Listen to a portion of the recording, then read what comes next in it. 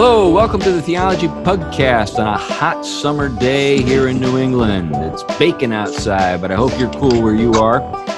We are glad to be with you once again, and I'm C.R. Wiley, the senior pastor at the Presbyterian Church of Manchester, and I've written a bunch of stuff.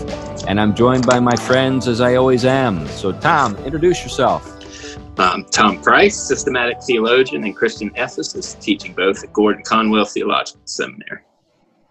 And I'm Glenn Sunshine. I am a professor of history at Central Connecticut State University, a senior fellow at the Colson Center for Christian Worldview, and I run a ministry called Every Smyrna Ministries. All right. Well, we want to let folks know before we get into the show just where things are with our Indiegogo campaign, and I have good news. We have reached our goal. We're already over $4,000 raised with about 9 days to go. And I think when folks hear this show, depending on where they hear it, we could be 7 days to go, 5 days to go, 3 days to go. But anyway, the reason I bring it up is not just to celebrate the fact that we've got a lot of folks out there who have pledged to the campaign, and we're very grateful for that. I'm here to let you know that the fellow who gave us that challenge grant or that challenge gift, just to kind of remind folks what I'm talking about. When we reached $2,000, we had a supporter of the show say, "I will pledge $1,000 toward all the gifts up to $1,000 to come." So that'll take us to $4,000, and that's what happened. As soon as we let folks know about that challenge gift, boom! Within days, we had another $1,000 pledged, and then that generous donor matched that. So that was what took us over $4,000. Now the challenge donor has said, "Let's go for the stars," and he's challenged us with another challenge gift of $1,000. So in the remaining days of the Indiegogo campaign, if folks pledge an additional $1,000, he'll match it, which will take us up to $6,000.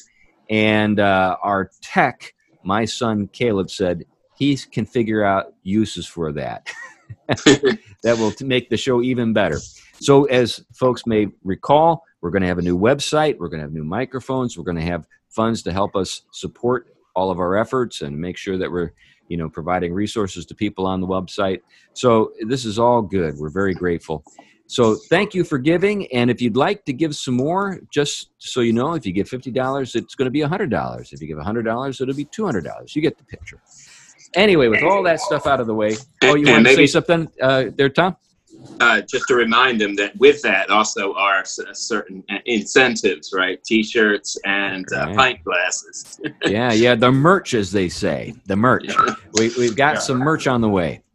Yeah, and I would add, just as a reminder or to reinforce what you just said, we don't get anything ourselves out of the fundraising. None of this goes into our pocket. It's all gear for the show, equipment, paying for the website, maintenance, all of those kinds of things. So this is just purely for the benefit of the show. Well, that's a good thing to note. Now, just so folks know, there is a stream of funds that we do receive from the Fight, Laugh, Feast Network through the memberships, and we're very grateful for those. All those funds do go to underwrite the ongoing costs of producing the show. So again, that's not money that goes into our pockets. Just so folks know, we're not getting rich off the show. I have one last point before we get going. We've been getting a lot of emails from fans, and we appreciate all of these. I've tried to get back to a few of you. If you've got lost in the stream, feel free to send something back. We'll try to respond, but we are each working on different works, different webinars, we're working on building sources so that there's a lot of follow-up to the questions you have, and you're not just kind of left hanging after a show. So this stuff is in the works too, and that's coming from just our own efforts and in many cases. So just so people know that we are working very hard to get a lot of substance to you. Yeah, that's great to bring that up, Tom. Well, speaking of substance, why don't we talk about today's substance, today's show? There we go. Yeah, I'm reading right now a marvelous book titled The Beginning of Wisdom, Readings in Genesis by Leon R. Cass. Now, I think you've heard of Leon Cass, you guys have. And but just for the sake of our show and our listeners, who is this guy? Well, Leon Cass is the A.D. Clark Harding Professor in the Committee on Social Thought and the College at the University of Chicago. And he's the Hertog Fellow on Social Thought at the American Enterprise Institute. Now, where I originally heard about Leon Cass was this next thing from his bio. He's a member of the President's Council on Bioethics, or he was, and he is an author and co-author of 6 books, most recently, Life, Liberty, and the Defense of Dignity, The Challenge of Bioethics. Now, another book that I have by Leon Cass is Wing to Wing and Oar to Oar, which he wrote with his wife, who's also a scholar, and I think she's also on faculty at the University of Chicago, Amy Cass. So now, Leon Cass is Jewish and very thoughtful commentator on the Western tradition, including the parts of the Western tradition that are not Jewish. He's a scholar who addresses philosophical themes drawn from classic works such as Plato's Republic and Aristotle's Politics and so forth. So this is a what I would call a philosophical reading of Genesis, and he brings to the reading just his vast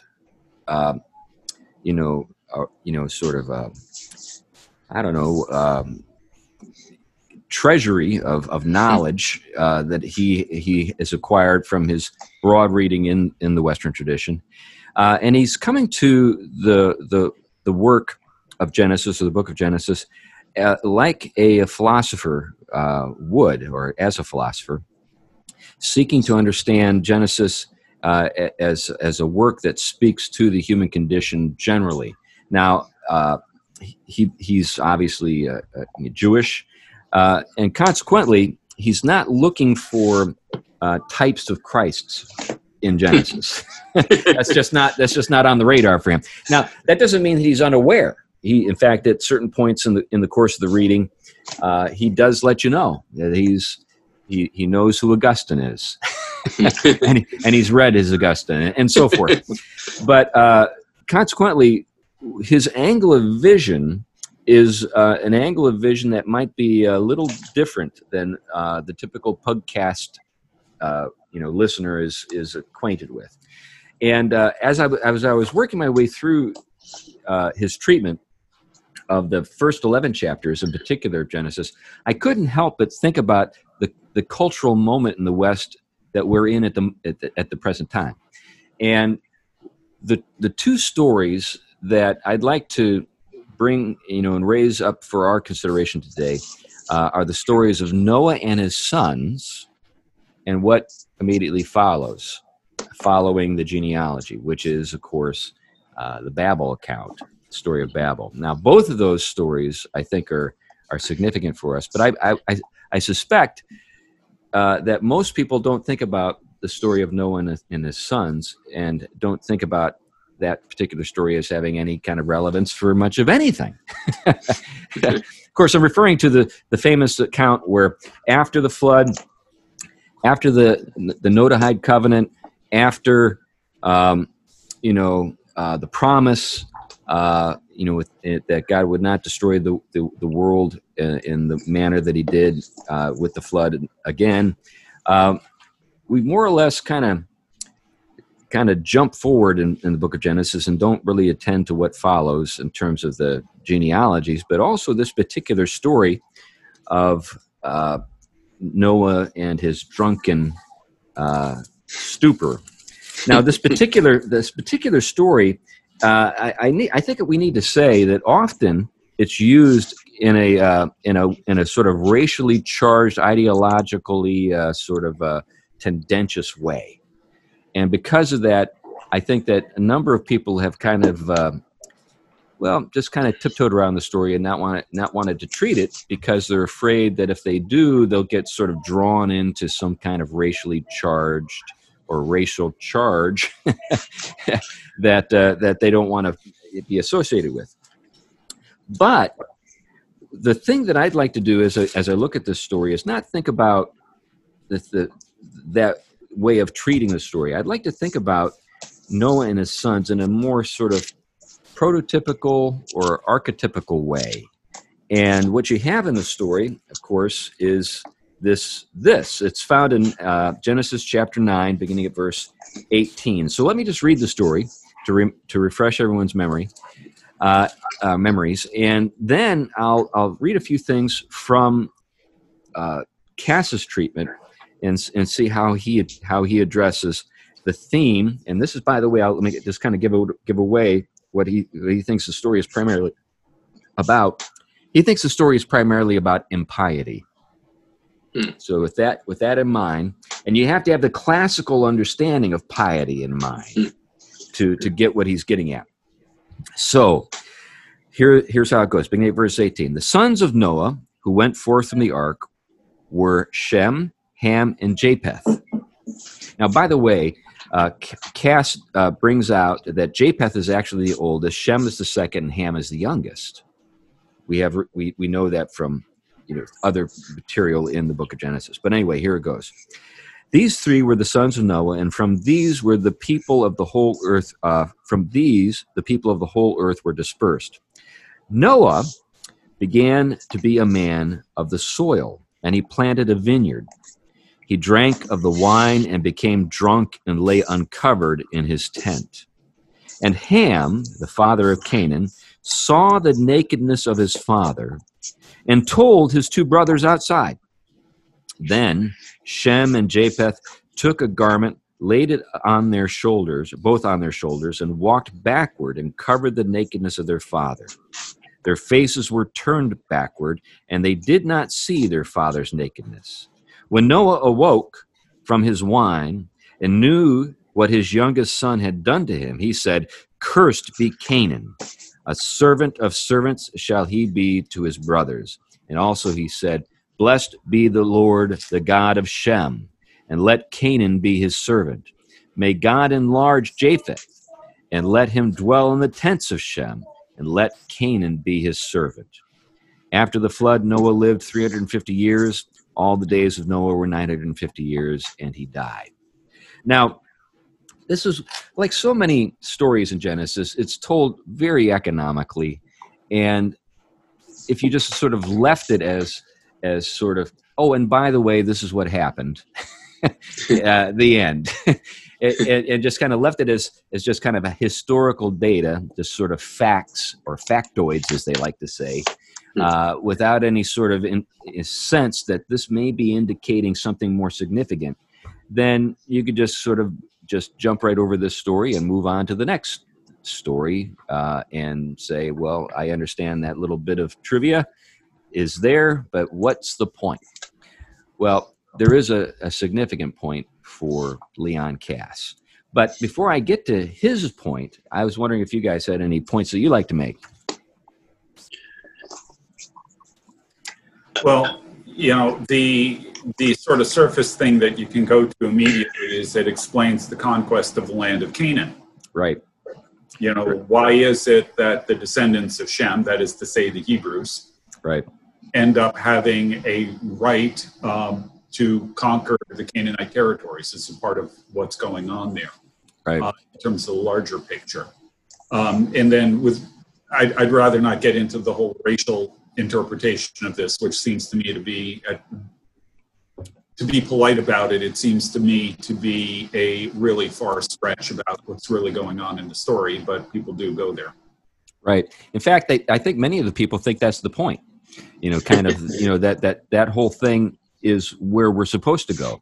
But I think what Cass is getting at is that the very act of Ham at this moment is something that's true not just then, but keeps being true again and again and again. In other words, this is a story that's emblematic of a particular kind of problem and it's impiety. So we'll get into that in a minute. But do you have anything you want to say there, Tom? No, I mean, I can see, I mean, just the initial thing, I can see how all the hints towards Babel are starting to be set up. Right. And that's just, but I'd rather wait till we get there to kind of comment on it. No, I think. Yeah. And Nimrod is a descendant of Ham. So, yeah.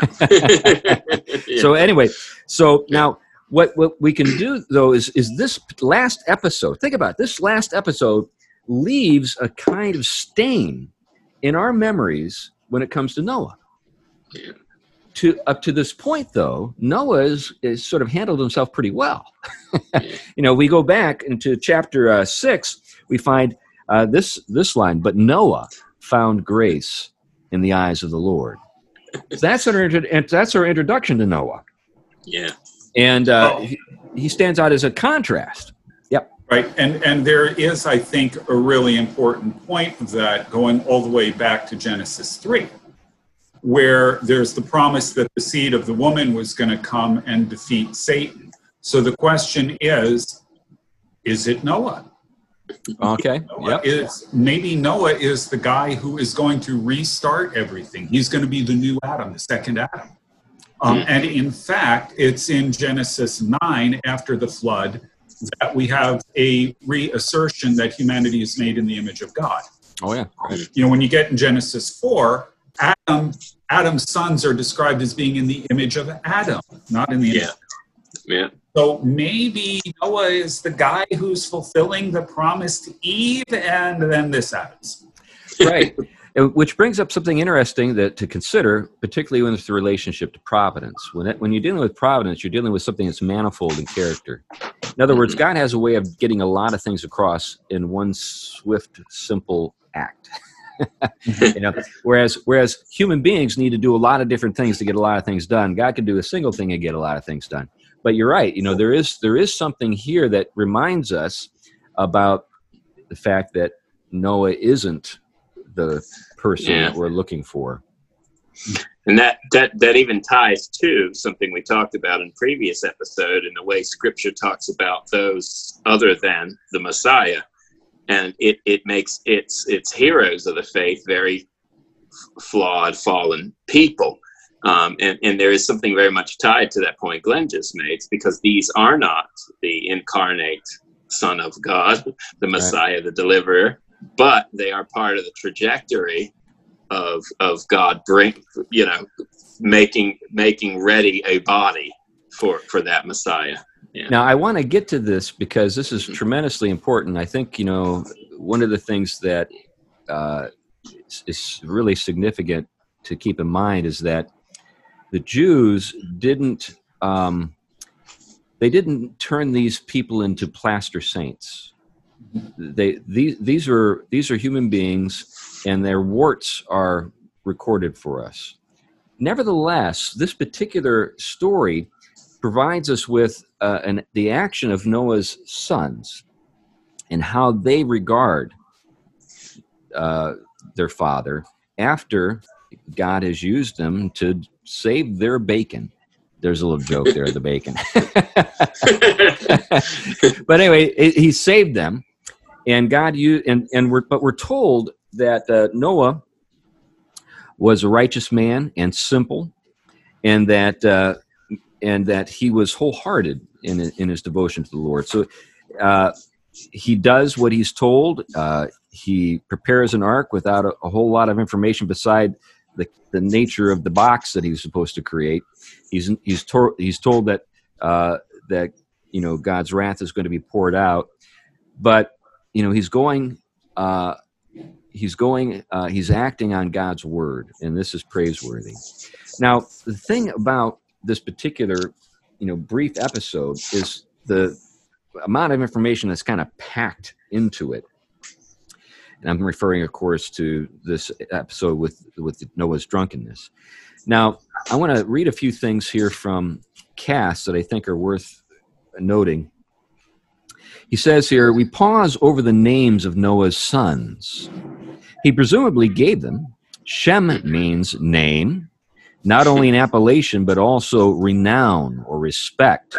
The word name has already occurred many times in Genesis, referring not only to the identities of rivers and animals and persons, but also to fame and renown, as in men of renown in chapter 6, verse 4. Shem also has been used on at least one occasion in connection with God.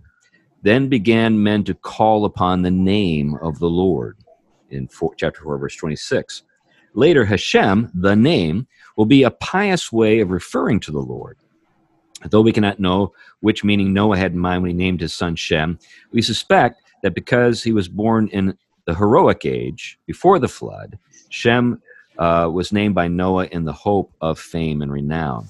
The name Ham, this story's central character, means hot or warm, from the verb meaning to make warm, to become hot, to inflame oneself. The name Japheth means expansion, from a root meaning open, though it may also be related to Yaheh, meaning beautiful. 3 sons, name or renown, hot or inflammable, open or expanded or beautiful. We wonder what Noah had in mind with these namings. We wonder also whether the namings proved prophetic, whether there was destiny in the names of Noah's sons. So anyway, so this sets it up. We've got these names. Now, then he goes on to note the birth order. There is something strange about the order of names, Shem, Ham, and Japheth. Ham, the central character, is the youngest son. Shem, who turns out to be the model son, who is therefore always mentioned first, is the middle son. Japheth, although he is always named last, is in fact the eldest. We see this pattern again and again in Genesis and throughout the Bible. But anyway, I don't want to get too wrapped up in that. Now, when it comes to this matter of what occurred in the tent, we were told that Noah had planted a vineyard. So obviously some time has gone by. You don't plant a vineyard and then just harvest the grapes the first year and then make wine the first year. Some time has passed. And, we've got a small community. We've got this extended household. And then Noah drinks the wine. He gets a little tipsy. He's alone in his tent, but he's naked. And somehow Ham finds his way into the tent. Now, how he gets into the tent without being invited in is I think, something worth reflecting upon. But according to Jewish tradition, there's a lot of filling in when it comes to the silence here. And according to certain strands within the Jewish commentary, all kinds of heinous acts are supposed to have occurred in the tent, including homosexual rape and castration. So in terms of the Jewish commentary, the seriousness of the curse that Noah pronounces upon his son Ham almost begs for some kind of heinous crime to justify it. But Cass doesn't go there. Cass doesn't say, no, we don't need to. He doesn't say we need to fill in the blank with some kind of horrible act. What he says is this: there's something about seeing your father naked that does sort of, in effect, castrate him, does, in effect, violate him. So here's what he says. Regardless of his motives, and despite his possible desire to forget the past, the important fact remains: Noah was drunk and uncovered in his tent. So Cass does a little speculating on just why Noah was drunk. His drunkenness robs Noah of his dignity, his parental authority, and his very humanity. Prostrate rather than upright, this newly established master of the earth has, in the space of one verse, utterly lost his standing. Worse, instead of escaping from his origins, Noah in fact returns to the shameful naked condition of the aboriginal state. He was uncovered in his tent, stripped of his clothing, naked, exposed, and vulnerable to disgrace. He appeared merely as a male, not as a father, not even a humanized, rational animal. Noah will not be the last man who degrades and unfathers himself as a result of drink. paternal authority and respectability are precarious indeed. So what he's getting at here, of course, is that it's not as though Ham sees his father, and then strips him and makes him naked. I mean, Noah has behaved in a way that is not fitting to his dignity as a father, even though he thinks he's out of view and he's in private. But the very act provides the occasion, or the situation provides the occasion for what does happen, which is a kind of patricide. So what we see is Ham enters the tent, sees his father, and then goes out and tells his brothers. He doesn't go into the tent and say, oops, I shouldn't have done this, and avert his eyes, and then keep the matter to himself. There's something going on here that is a kind of patricide, and that's what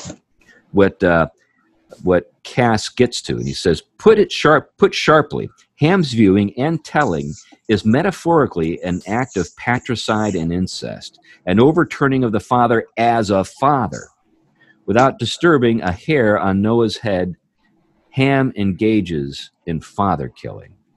And he goes on to say, this overturning of the father is not the overturning of his biological paternity or the taking of his life. On the contrary, he is overturned precisely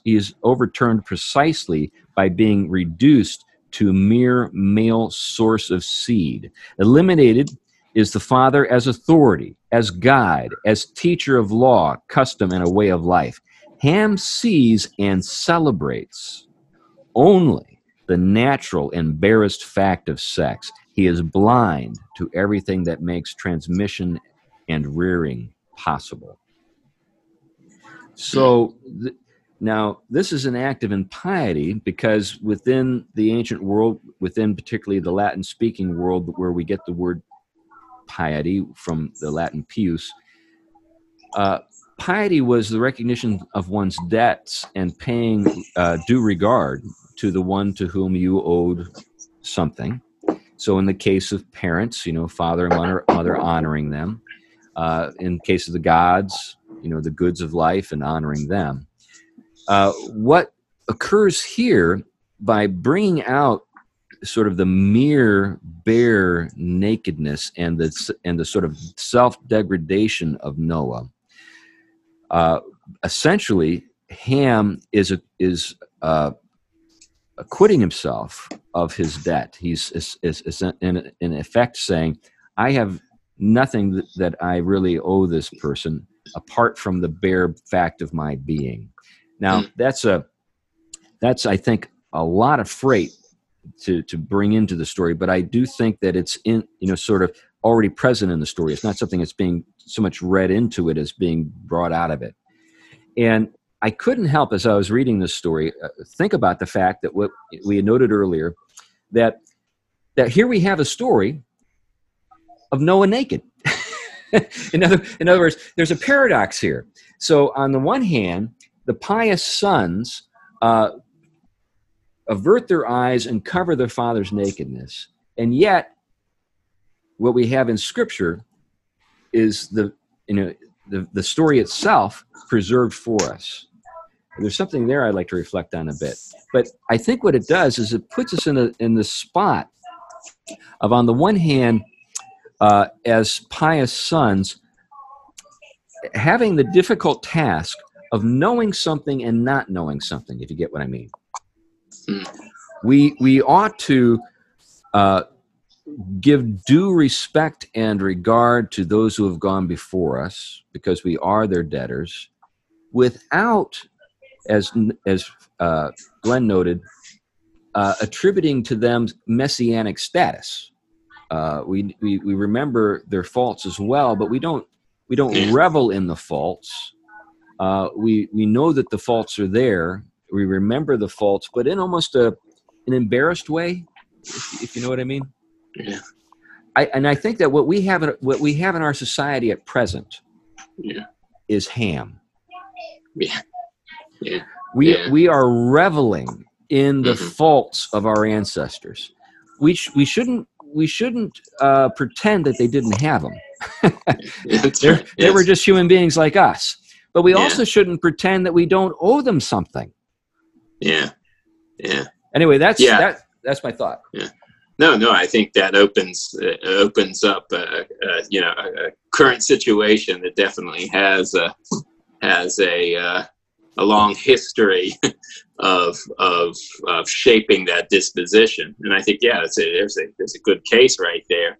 I mean, I think there's a lot to reflect on there, but that very notion of sort of killing off the debt owed and the honor owed because one has kind of walked into this situation and saw something that didn't, that complicated one's interpretation of one's father as almost having to be perfect, as, I mean, Jesus puts it a different way. I mean, he says, how many of your fathers, being evil, would do good things to their own children? And this is the exact thing that gets kind of it creates a kind of impiety, saying, oh, because my father being evil, therefore I don't owe the honor that I owe both my father, and ultimately it allows me to kind of kill off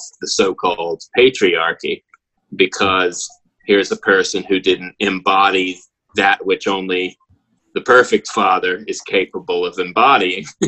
Right. So there is that tension between, here is the father in whom every fatherhood on earth has been named, but on the other hand, the analogy breaks down, but there's still even a case when your father, being evil, still will do things in a way that is analogous to the eternal Father. There's something to be noticed there, and that's what I don't think gets kept. So with Ham, the analogy is split. All right. Well, one of the things that I've been tremendously disappointed with is the inability of contemporary Christians to address the theme of fatherhood in a way that's genuinely biblical and socially functional.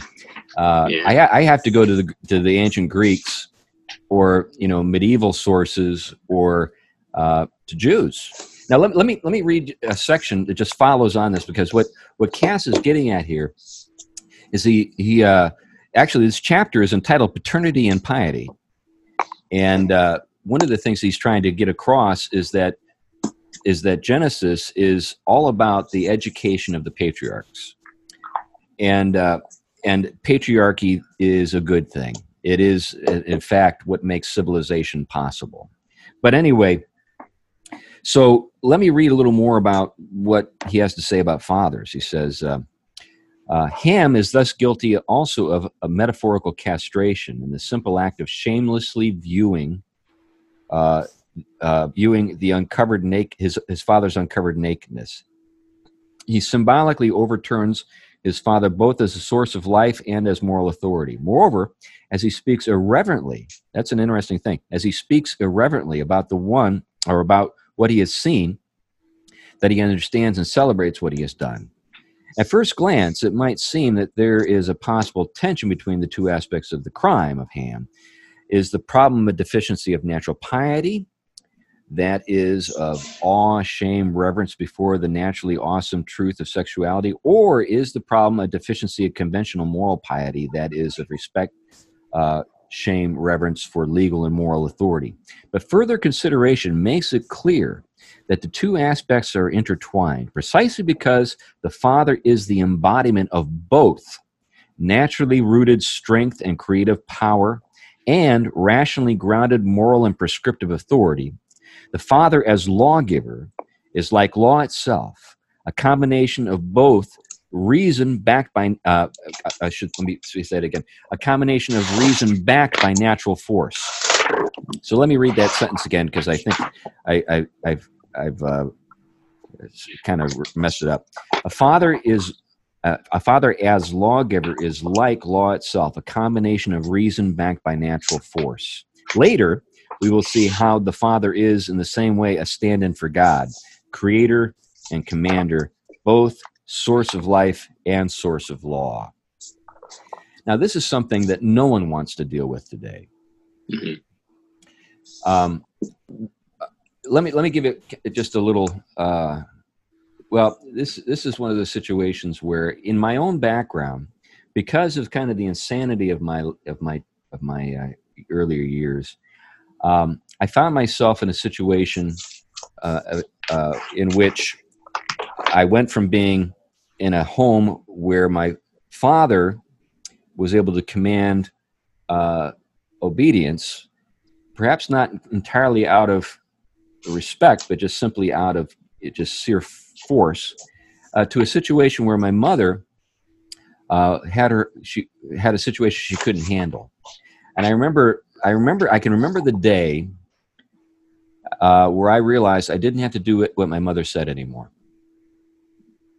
I think I was maybe 11 years old. Think how early that is. Yeah. I was at a stage of life where, I really needed some strong direction, and there was nobody to provide it. I literally was without any parental supervision for the rest of my life. Now, later on, I was able to look to men in the church and find models and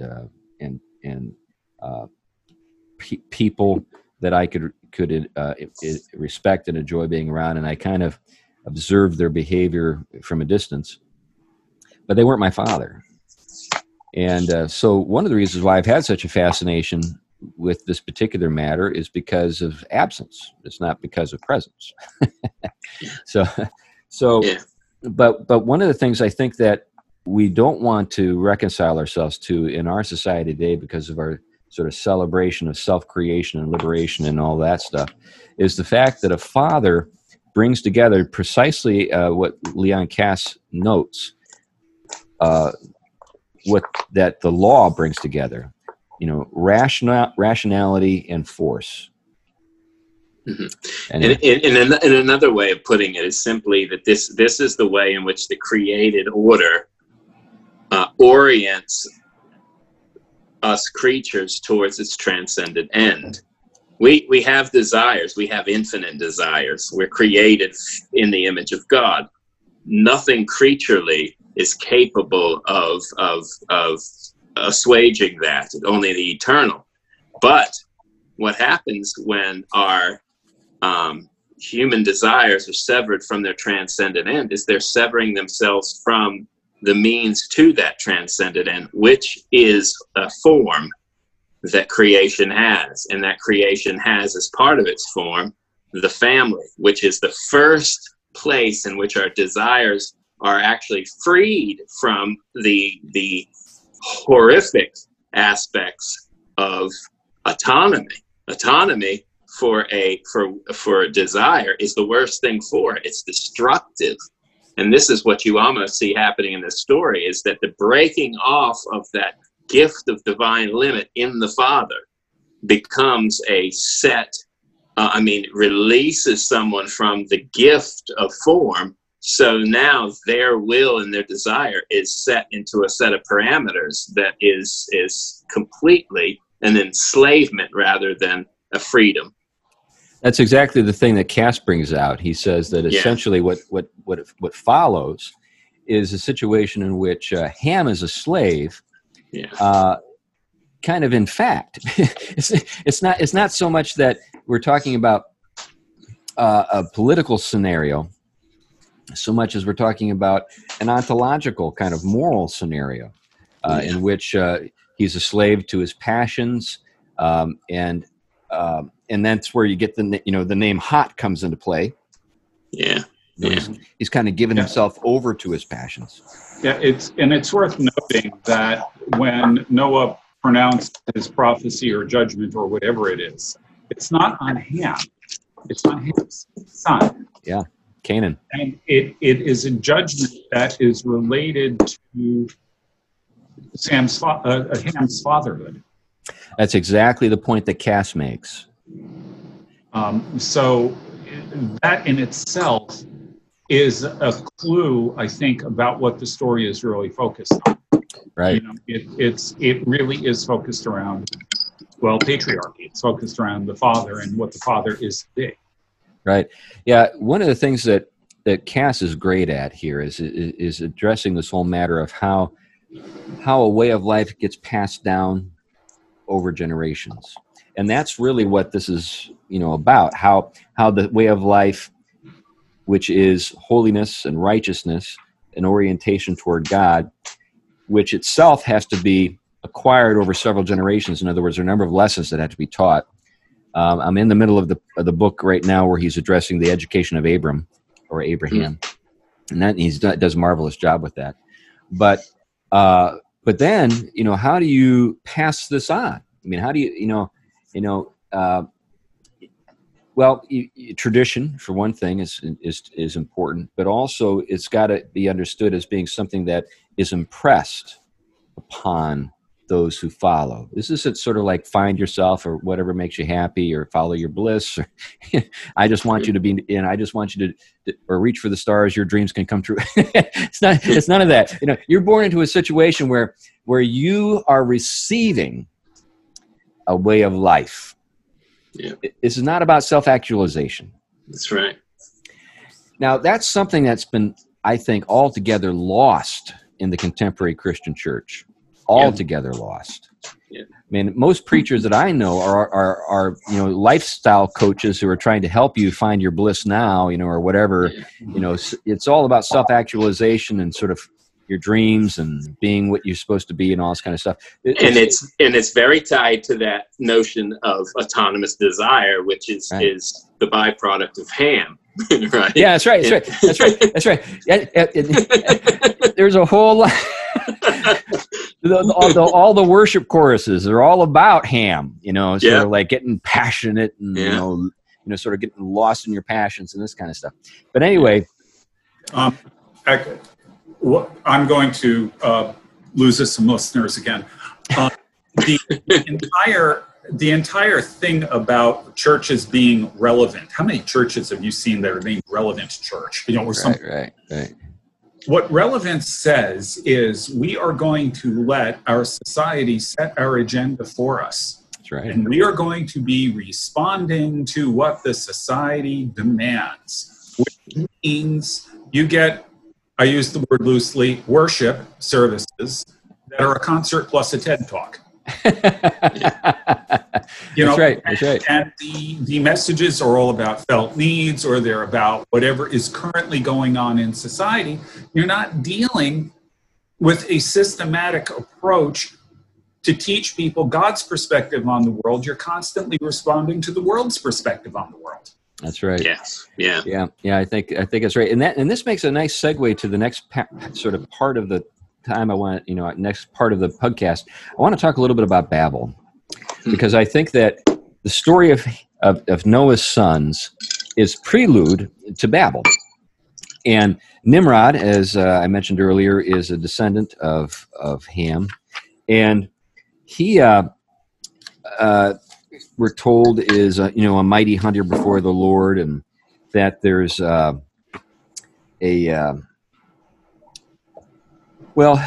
a project that he, I was thinking about calling this episode the Bible's first dystopia.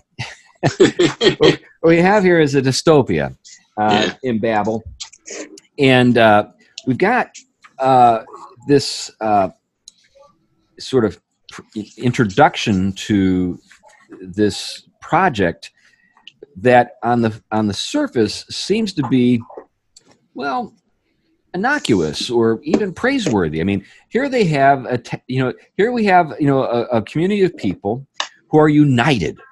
I mean, isn't that what it's all about? Being united. I mean, they have. There's only one country. Think about that. I mean, John Lennon could sing about this. Imagine. Yeah. I was going to say imagine. That's right. Babel is imagine.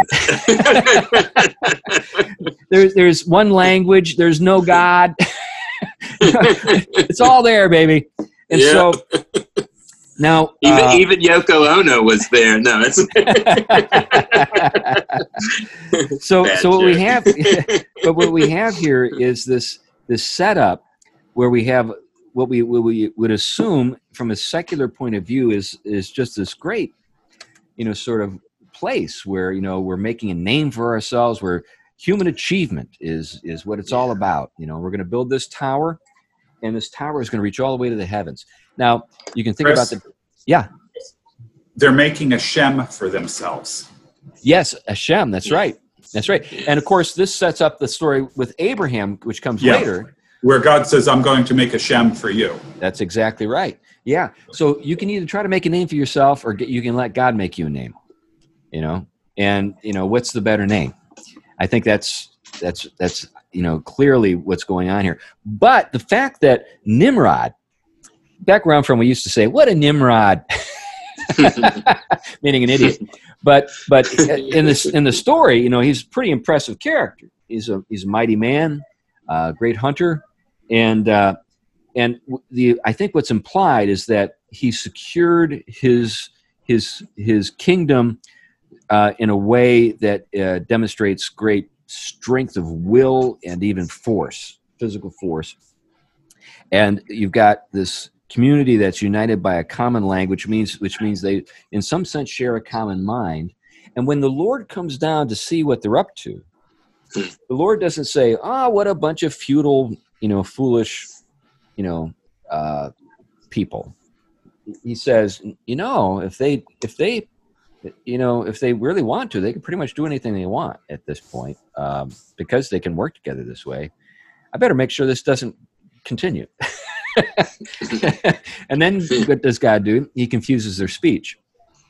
But I think this whole matter of, you know, this sort of secular dystopia, again, with a single language, and in some sense implied a control of language, makes possible an assault on heaven.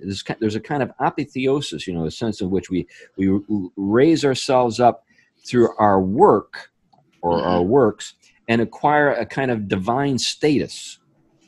And it's a project that is a problem in a number of ways. One, obviously, is this is not what we were made for. In other words, we're here to represent another. We're not here to make a name for ourselves. And then there's also the fact that essentially this is a formula for damnation. I mean, if we understand damnation in an ontological sense, in the sense that what is eternal life? Eternal life is being united to your eternal source, your creator, and enjoying his life forever. Yeah, what you have going on here is exactly counter the creation and the image of God. And so it's the image of God when it's not placed within the parameters and forms that actually govern and orient that image, give it content, orientation, and meaning. In other words, what do we have in the divine pattern of the work week? We have it culminating in a Sabbath. A Sabbath is a limit placed on the work week, which says ultimately the final chief end of the work week is not the work week, not the workers of the world unite. It's Sabbath and communion. It's not even the work of justice. It is rest and communion and leisure, if you want, in communion with the Creator. And what is the Sabbath? It's a holy day. It's made for man, not man for the Sabbath. But it is that which is characteristic of the image of God. And so there's a limit right there, but that limit is not an enslavement or a holding back of one's creative potentials. It's actually the right kind of container for the proper freedom to flourish and move towards our perfection the way we were created to do it. What this does is actually undermines all of that. By not having that limit, we're unleashing the uncontained power, which allows for, in the worst way, the most unjust and evil, I don't even know how to put it in some place, Babel being kind of the archetype of what idolatry and evil writ large will look like. Right. Several observations here. First of all, you will find passages in Isaiah, for example, that talk about the redemption of Egypt, that talk about the redemption of Assyria. I don't ever recall a passage talking about the redemption of Babylon. Interesting. A second thing is that you'll notice that what happens when you remove boundaries is you get totalitarianism. Yes. Yeah. Yeah. The third thing that came to mind, I've been reading on medieval legal theory lately, particularly origin of the idea of human rights, what rights are. Yeah. And there are two interesting things that sort of fit in with a lot of things we've talked about here so far. One of them is that the idea of liberty, originally, when they talked about libertas, the concept was you have the right, freedom, whatever, to do what you will within a particular set of prescribed boundaries. Yeah. You are not permitted to do something immoral or illegal. There are boundaries around it, and those boundaries define liberty. Anything between those boundaries, you're free to do, but you can't transgress them. That's the concept of liberty in its original form. It gets modified a little bit over time, but that's it. Again, freedom can only exist. We use freedom instead of liberty, but true freedom can only exist within boundaries. Right. And it's interesting because even when you get to Immanuel Kant, who actually, I think, breaks us away from that transcendental set of ends that shape, form, and fulfill this, what you get is someone who knows that we still have to have law. The law becomes the worst kind, even though it seems to be freedom. It's self-legislation from our own resources. But we are the imposer of form.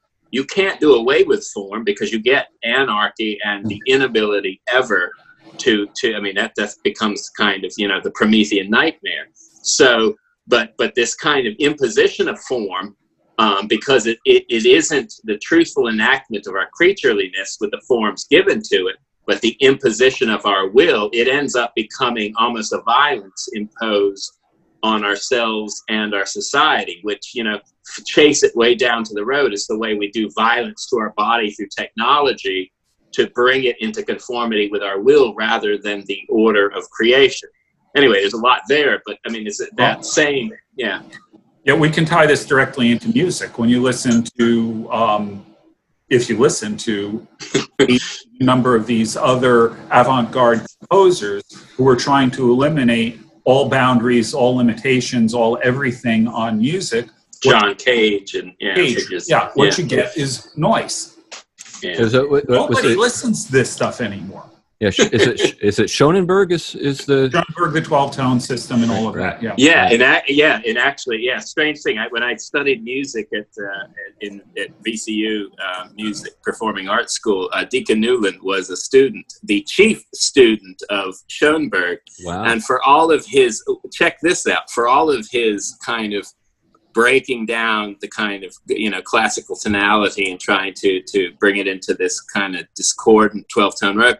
He was the kind of person that was the most controlling.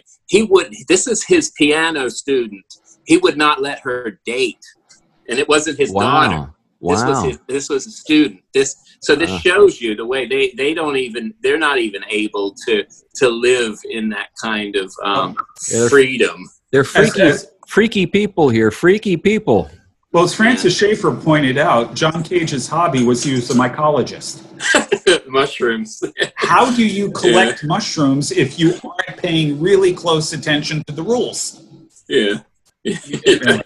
But one more thing, the concept of rights, the medieval word that translates as rights is one of the words that can be used for law. So it gets tied to natural law and things like that, as opposed to positive law legislation.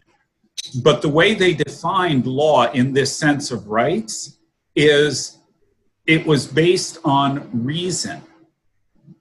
In reason to understand what is necessary for human flourishing. Right. Yeah, we've reduced it to... And again, we talked about reason before here as well, and all of this ties together. Yeah.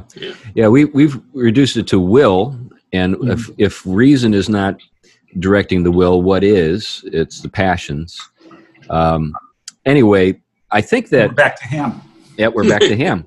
Yeah. And I think what we have here is there's a kind of coming together with regard to parental authority and with the authority of God. There's, it's been noted many times when people have looked at the Decalogue that the transitional command is the fifth commandment, to honor your father and mother.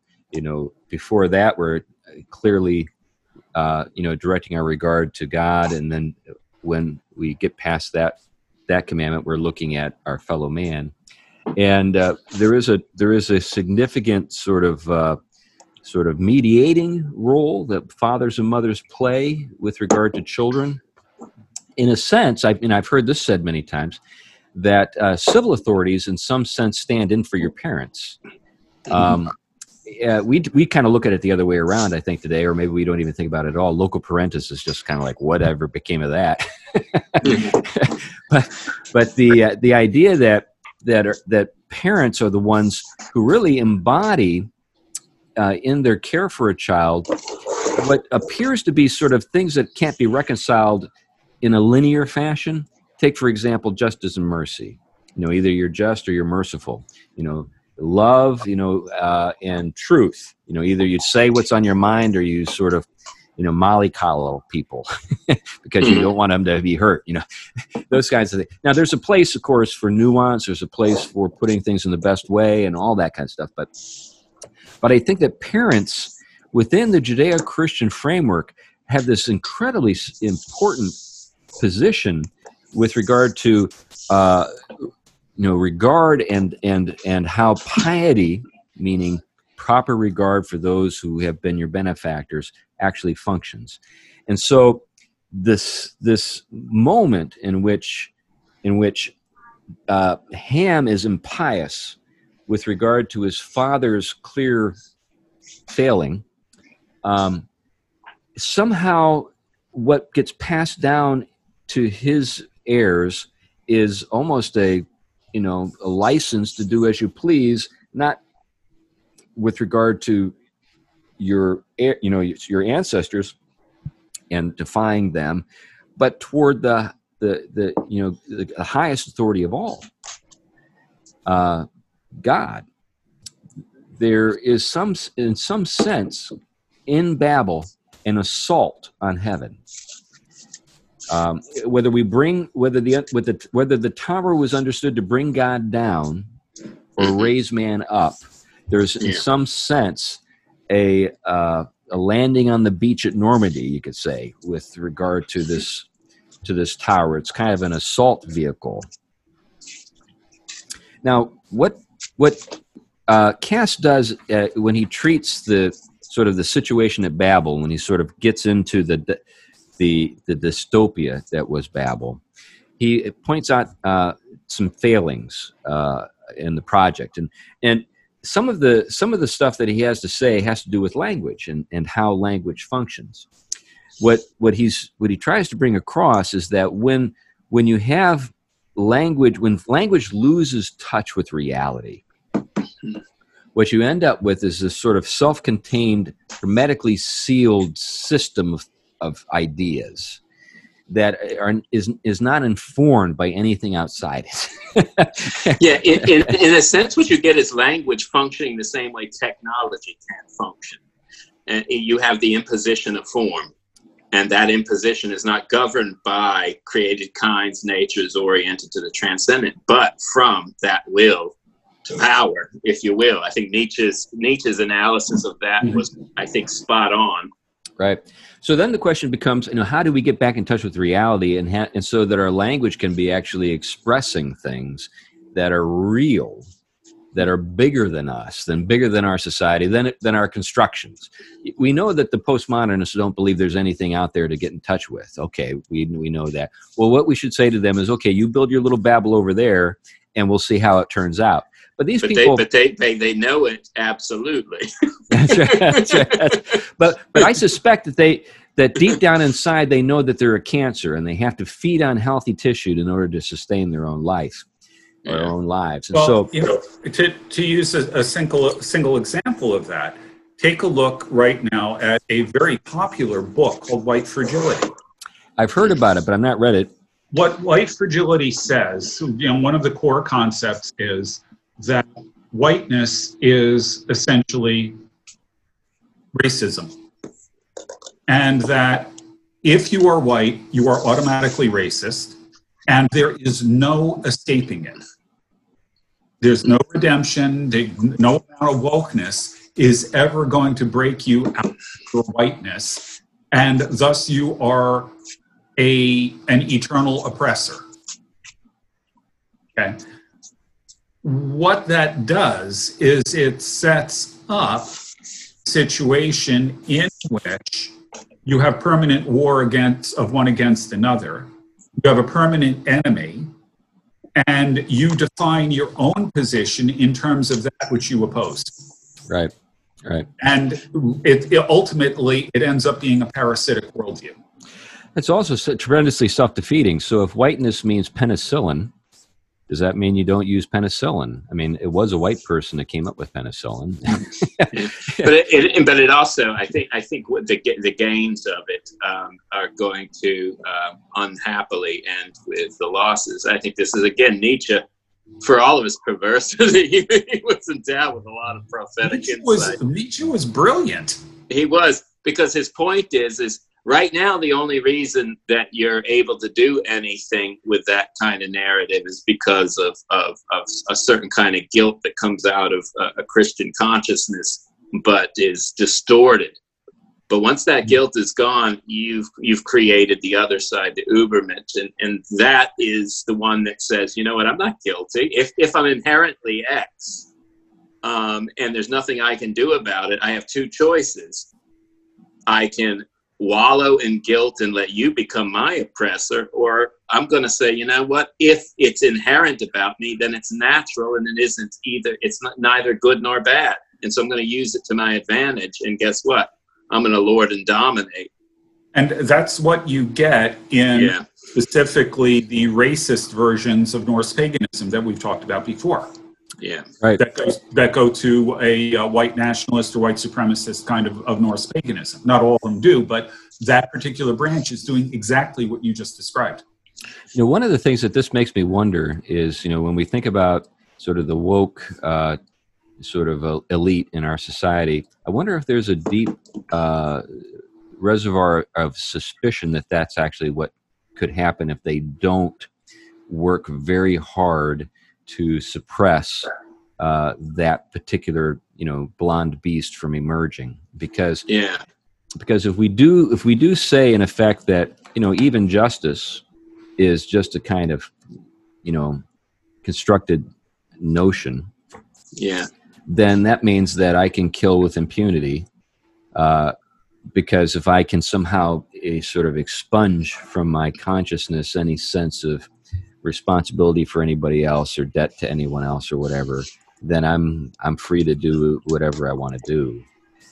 Now that we've gone down a long road here, and I think that we're getting to a point where we should probably wrap things up with this episode. But I guess the thing I wanted to get across is, as I was reading this book by Cass, and it's a marvelous book, and I can endorse it. Not everything in it I agree with. I mean, he doesn't recognize that Jesus is the Messiah. So okay, we've got a point here of significant disagreement. That's right. Nevertheless, there is a great deal that he sees here that, frankly, because of the formulaic approach to the Bible that many Reformed teachers take, they miss things.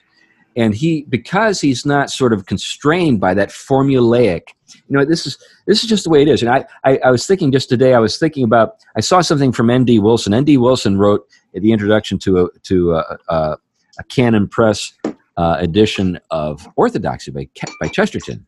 And Nate, in his introduction to the book, talks about Chestertonian Calvinism. which, by the way, we ought to have Nate on the show sometime just to have him talk a little bit about Chestertonian Calvinism. That would be great. Yeah. But anyway, but the idea that boy, I just lost my train of thought. Chestertonian Calvinism. Yes, Chestertonian Calvinism. I remember that part, but how did I get to Chestertonian Calvinism? But with regard to this larger, I know where I was getting at. What we have within the Reformed world is most preachers think like accountants. Most Reformed teachers are accountants at heart. And what a Chestertonian Calvinist is an artist at heart who can do accounting. There's an enormous difference. The accountant couldn't paint, but the painter can learn accounting. You get what I'm getting at? Yeah. And so, but when we think about Genesis, we have a bunch of guys who've got their little, sort of rubric, and they're saying, I got to find Jesus in here somewhere. And so they're doing everything possible.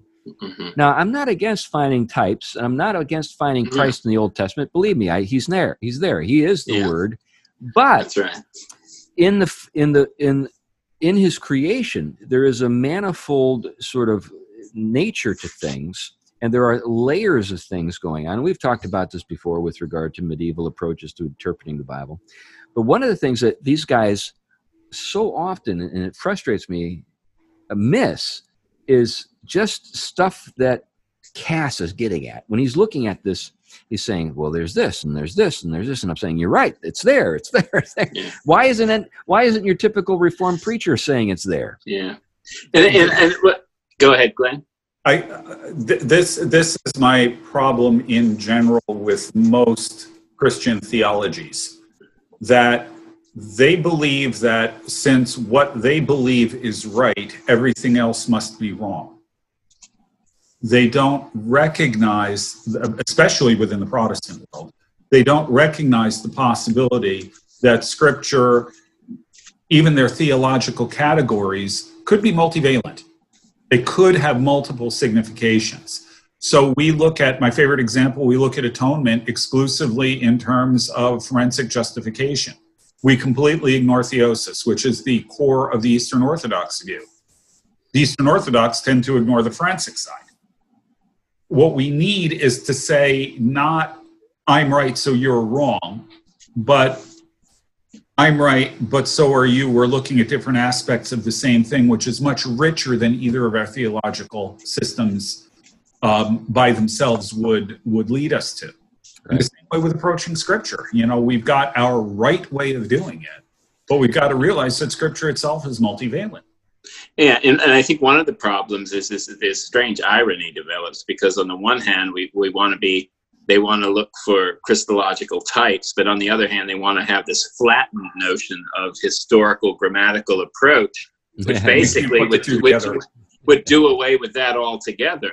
Yeah. And I think one of the things you have here, you see it very much with Aquinas, is that you have, of course, the final and chief end of all things, but also the creaturely ends, which are not ultimate and final, but they are legitimate and a created good. And so this is where the form and the beauty of the creation have a sort of, they're analogous to their eternal perfection and their root in God, but also there is a dignity about them. And this is that balancing act. I mean, we're looking at the creation in all the various ways in which there is a gift there in all of its particularities, which is a gift as the thing that it is, but also as a gift in a larger set of things. And this is what's very hard sometimes, I think.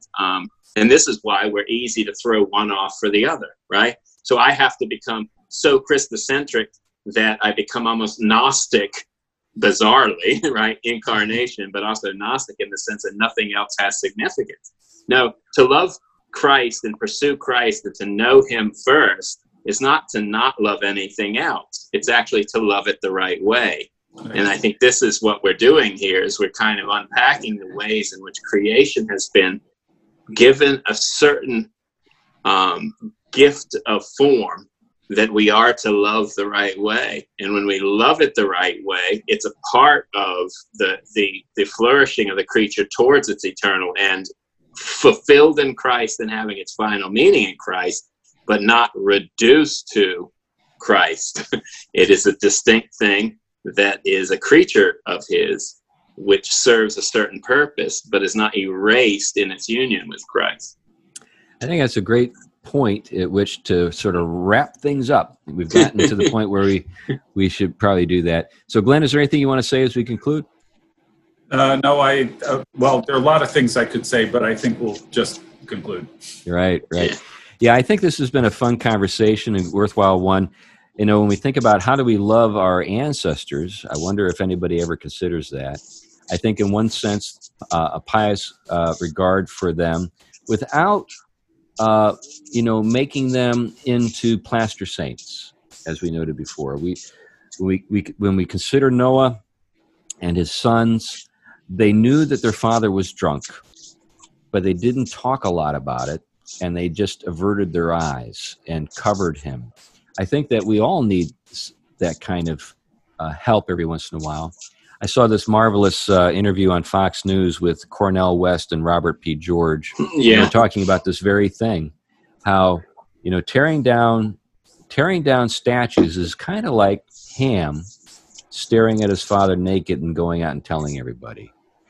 And I really don't think that's going to help us here, folks. I think that what we need to do is we need to be realistic about the past, but we also need to be, I think, grateful for the good things that we've received. And I guess that's how I'd like to leave it. Anyway, thanks a lot for listening to the Theology Pugcast. We'll catch you next time. Bye-bye. Bye now.